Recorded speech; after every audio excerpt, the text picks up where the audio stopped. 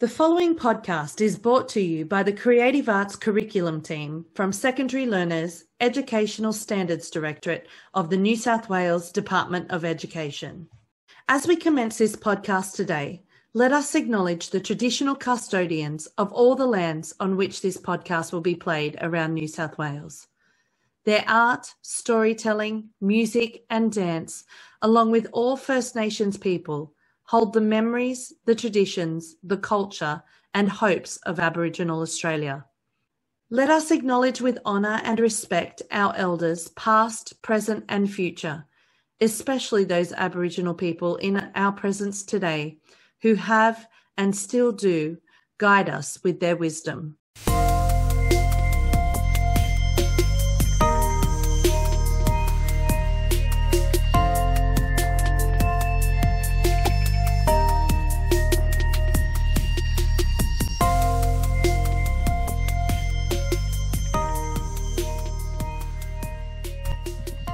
Welcome to the Creative Cast podcast series. My name is Alex Manton and I am a Creative Arts Curriculum Officer for the New South Wales Department of Education. The area of discussion today is based on how best to support our Stage 6 students, particularly our HSC students, in musicology and oral. Today, we'll be exploring how two highly experienced music teachers for Stages 6 in Music 1 and Music 2 prepare their students for the HSC Oral and Musicology paper. Our first music teacher is Jess Van Ree, who is a former teacher of Liverpool Girls High School in South Sydney. Jess has been teaching music for 16 years in both the public and private sectors. She's taught in a variety of school demographics and is passionate about the music classroom and providing a music education that is accessible to all students. Our second music teacher today is Patrick Wong from James Roos Agricultural School, who has been teaching at the school since 2006. Patrick studied music education at Sydney University and holds a Bachelor of Music Honours in Piano Performance. He is particularly passionate about creating performance opportunities for HPGE students. Welcome, Jess and Patrick. Firstly, can you share with us a little bit about your school and the students that choose to do music for their HSC? We might start with you, Jess. Well, I guess over the years, there's been a number of different students that have chosen music for the HSC, but I think every school has a variety. You always have that students that's done A-M-B lessons since they were tiny, and then the ones that have just joined your music class because they know YouTube and can tinker on a little bit of all the different instruments. And then you have the ones that only do classroom music but might have a music lesson. So I've had a little bit of all of those types of students in my class. So a little bit of everyone. And how about you, Patrick? Well, my school is academically selective where I'm teaching. However, our students do come from a diverse range of backgrounds with also varying levels of music education. We've got students that have come with very little background in primary music education, and then students that have come and have completed performance to a high grade, a high standard, and are very experienced themselves as a musician. So it's about, for me, it's about differentiating the curriculum to try to suit all levels and abilities. The students that particularly choose our elective and Stage 6 courses tend to be the capable and experienced musicians. They have studied music for a long time and they enjoy it and they're passionate about learning music. So I'm really grateful for that opportunity. And it's about extending and challenging our students who do pick the Stage 6 HSC courses. We do accelerate. So students complete their Stage 5 in a compacted 100 hours 1 year course. And then they start preliminary music in year 10. And they complete the HSC music in year 11. And those who are willing and wanting to do extension complete that separately just on its own in year 12. That's really interesting, Patrick. So did the majority of your students do their HSC in year 11? Yes. Or is it a mix? Okay.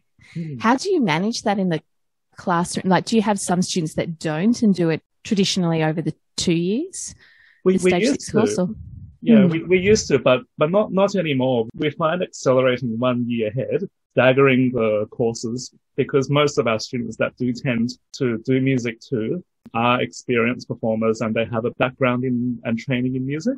So we find that it suits them, so especially in a school like ours, which caters, towards the more the high achieving end of the spectrum. Fantastic. So, Jess, for Music 1, how do you teach the skills required to be able to tackle the Music 1 paper successfully in the exam? Do you have any teaching strategies? Yeah, it depends on the kids, doesn't it? And it also depends. Some days you have kids in your classroom who just want to learn, and other days you have kids who are really good learners that don't want to learn. It just depends. So I think the key to doing well in the HSC oral paper is consistency in practicing listening activities naturally, I think it's about actively engaging students in the learning. So I think they come to the classroom and they always say, Miss, are we doing prac today? And it's like, well, we're doing music today, because music needs to be about prac and theoretical course components combined and integrated. And so if you can start to bridge that gap right from the very beginning, then you see change in the classroom. And so that's my biggest tip, to try to integrate it. Now, that doesn't always work, but we can try.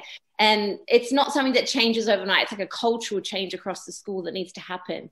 For some students, I think it's about not being afraid of writing, because there might be really good musos who play epic electric guitar solos, but when it comes to picking up a pen, they're afraid of doing it, and so therefore don't, for that fear of failure. So it's overcoming that bridge. And I think one of the biggest things is about seeing that those 30 marks in the oral paper are vital to success in the HSC exam overall, that it's not just about the other 4 components that you're choosing. That is really important too. And in my experience, the students that have done well in that have done well overall with the other things combined. So those are the things that I think are super important. How do you integrate practical activities and literacy? How do you do it, Jess? And what do you do about those students who are afraid to put pen to paper? How do you get them to do that? Start small. Hopefully you've started this in stage 4 and stage 5. Yeah. So by the time they've come to stage 6, they know what your teaching style is and your way of doing it, which was the whole point of this pilot program that I did with the ukulele and music literacy, just that you mentioned at the start. It was about active engagement in music learning with literacy included. So now in terms of just stage 6, it's starting small. So something as simple as doing a regular prac lesson, and then stopping and talking about structure, stopping and talking about texture, and then drawing up on the whiteboard or smartboard, whatever you have, drawing that up so it's a visual so people can see it. Grab your phones out, take a picture, put this in your notes. And so the kids haven't actually picked up a pen in any way yet. And so what happens is naturally the terminology starts to flow out of what they're playing, and then we pick up pens and papers. And how do you go from that list of basic observations to then creating more complex musical observations and a more sort of thorough response in the paper? What's the next step? So I use a sentence, which is called my epically amazing way of answering the paper. I love that. And you get it right. So a lot of staff across the state use this. And my sentence is: in section, the instrument plays whatever the concept is. And I make them write that for every single point. So we're writing in point form from the very start. First, we're identifying the structure. We draw a structure table at the top, and then we write this sentence for every single point. And when I first start out in year 11, I mark it wrong if they don't write in that format. So I'm structuring and scaffolding my responses right from the very beginning. And then what happens over time, they start to understand the concepts more and identifying features in the oral excerpts. And then that in section, the instrument plays, that little detail there becomes more explicit, more specific, and more detailed. So we're not saying in the introduction, the saxophone plays the melody. That's where we started. Now we're saying in the introduction, the saxophone plays the melody, it's playing, and then we are expanding upon that after that. Jess, that's a fantastic literacy tool. I think that teachers are really going to appreciate hearing that. Yeah, and you know what? You could even use that in stage 4 or 5, like build it from then. Absolutely. Yeah, Absolutely. That's great, Jess. How about you, Patrick? How do you teach the skills required to be able to tackle the Music 2 paper successfully? I mean, we know the Music 2 paper is very diverse in the way that it's presented. You've got melodic dictation, you have an extended response, you've got the short answer questions. Would you like to break it down a little bit, and we can talk about each component briefly if you like? Yeah, sure. I'll do my best. Firstly, I mean, I agree with everything that both you and Jess say. I think an integrated approach in the classroom is the best. I tend not to have separate composition and performance lessons unless if I really need to get something done. So it's usually students will play a piece, we will discuss, do some analysis, or within one lesson. Yeah, I think that's the best. With regards to the paper, I think the markers are looking for good answers. They're not looking for perfect answers. So what I would do is to get the students to mind map and organize their ideas, even if it's a brainstorm, if it could be a shopping list for what they want, how to address the question. I use a couple of approaches to answering the different questions. If it's a short answer and it's asking about a specific concept, then I get the students to think about what specific feature of the concept they want to write about, and then apply it to the music that is being played or the score that is being put in front of them. So it's more like they make a claim about what they want to say with regards to what concepts, support it with analysis, and then make the link. So it's more like a claim, support, link strategy that I use with them.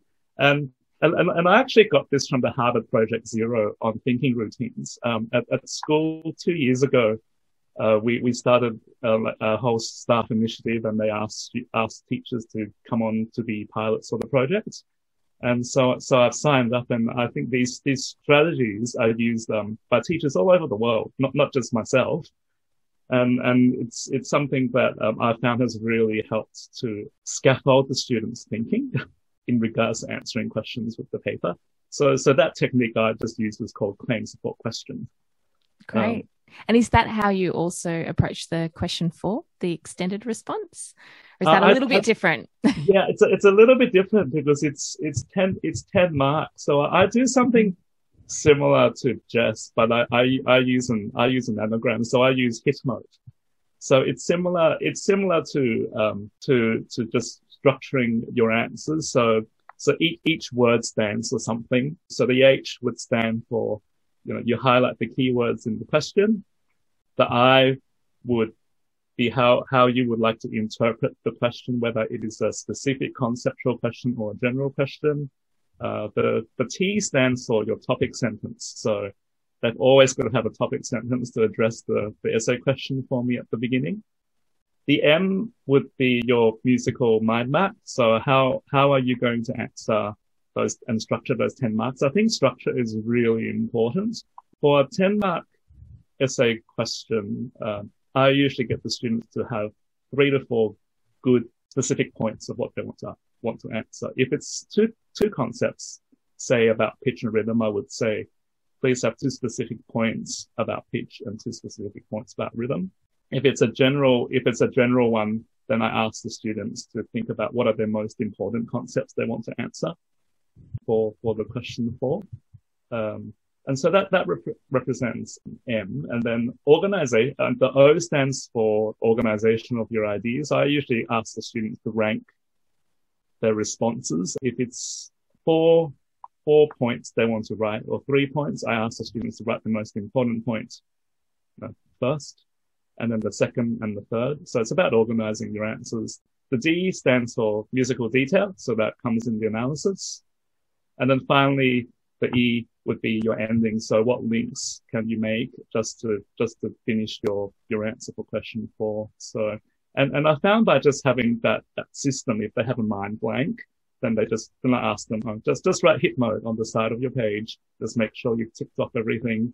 And I found between the trials and a lot of practice and the HSC, I found with the RAP data in my cohort last year, we managed to get most of them into the A box, into the 9 or 10 out of 10. So which I was really pleased about. So that's great, Patrick. That's question 4. Yeah. And how do you go about them selecting excerpts to discuss in question 4?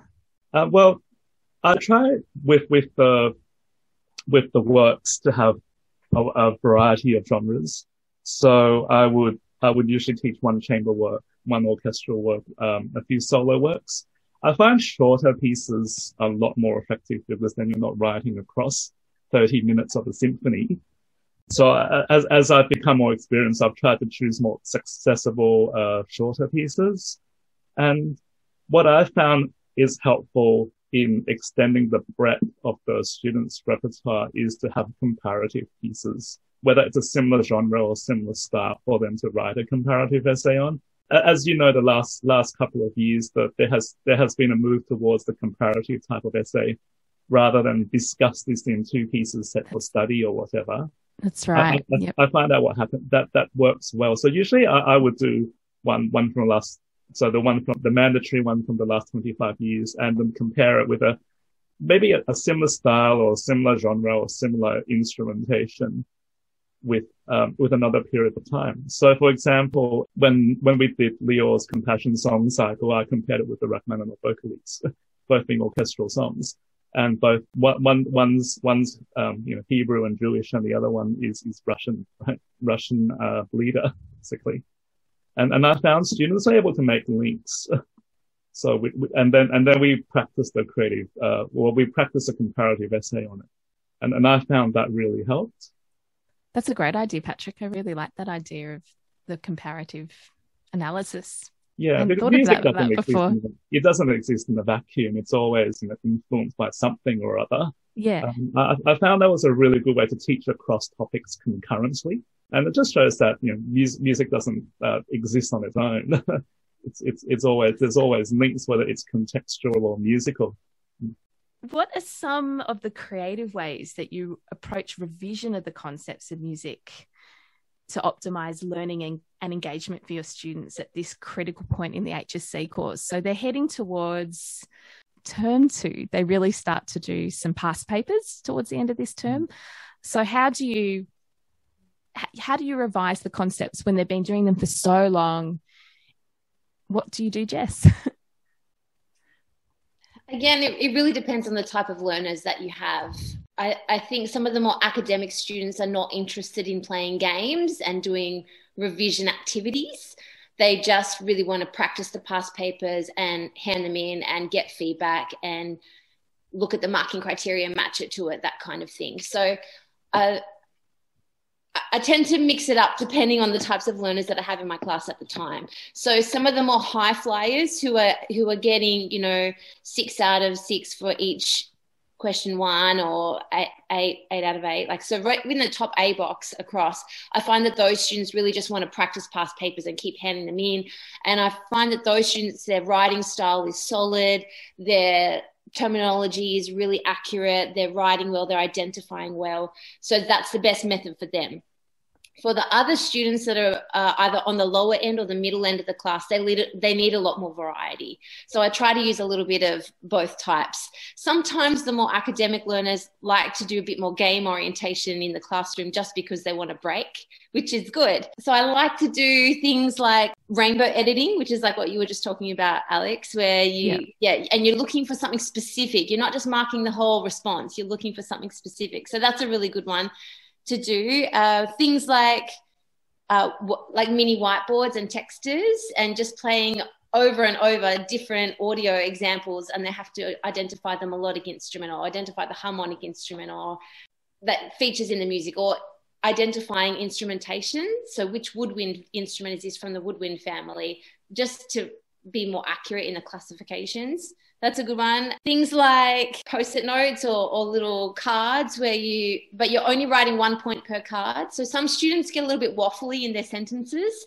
And so I find going back to that main sentence with the 4 W's or 3 W's, however you scaffold it, but only writing 1 point. And then we're putting those cards all together. So sometimes we do it in a timed challenge. So if your card goes up on the table at the front first and someone else writes the same point as you, then your card gets bumped. Like you have to only have one card that says, so we're identifying all different features in the piece about pitch, but not everyone can write about the saxophone in the introduction. It has to be other things that are happening.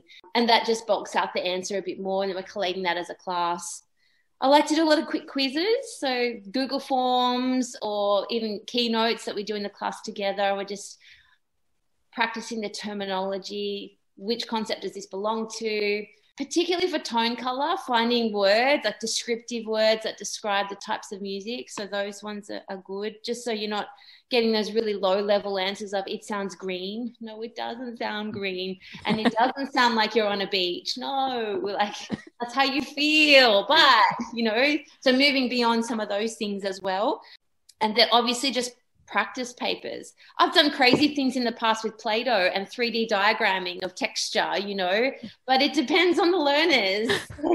Whatever's going to interest them. But I think it's about consistency. You just have to do it right from the beginning of that HSC course in prelim. If you haven't had them prior, ideally in stage 4 and 5, you'd be doing it too.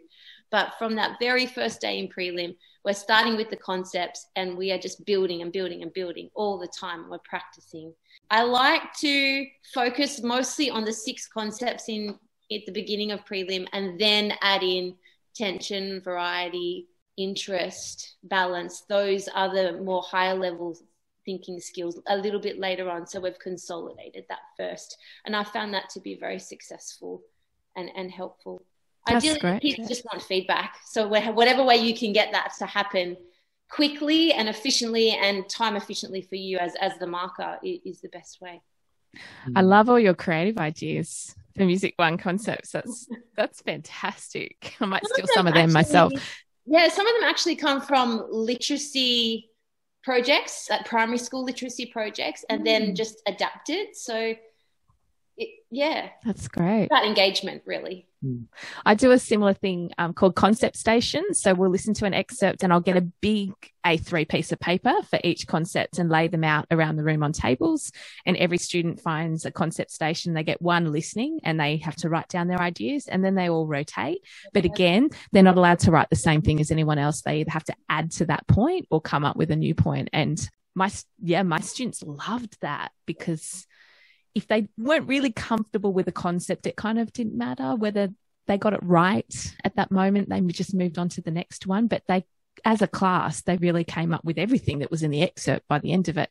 And then we put that into a, online form and shared it with everyone. So they all had a copy and it was like a full analysis of every concept. So, and I think ultimately it's about building confidence in writing. So it's not, I'm not good at music theory. It's about, I know something about pitch, or I know something about duration. I could add to that. And the more that happens, the more confident they become in it. And then they start to do it of their own accord. And eventually they're writing a full page. So that's right. That's great. How about you, Patrick? How do you revise with your students? Yeah, similar. I've started doing something similar with flashcards where one flashcard, and I'm going to do them in a hexagonal shape. So they actually can piece them together, like kind of like a beehive.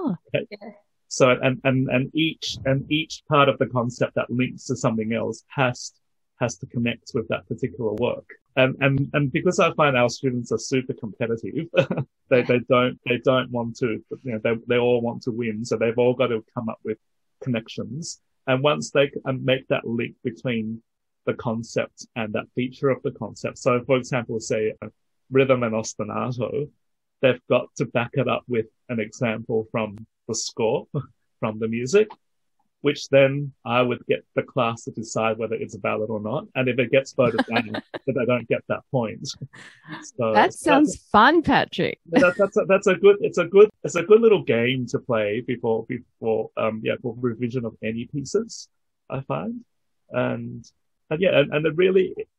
it really engages them to connect with the music and to challenge themselves and each other.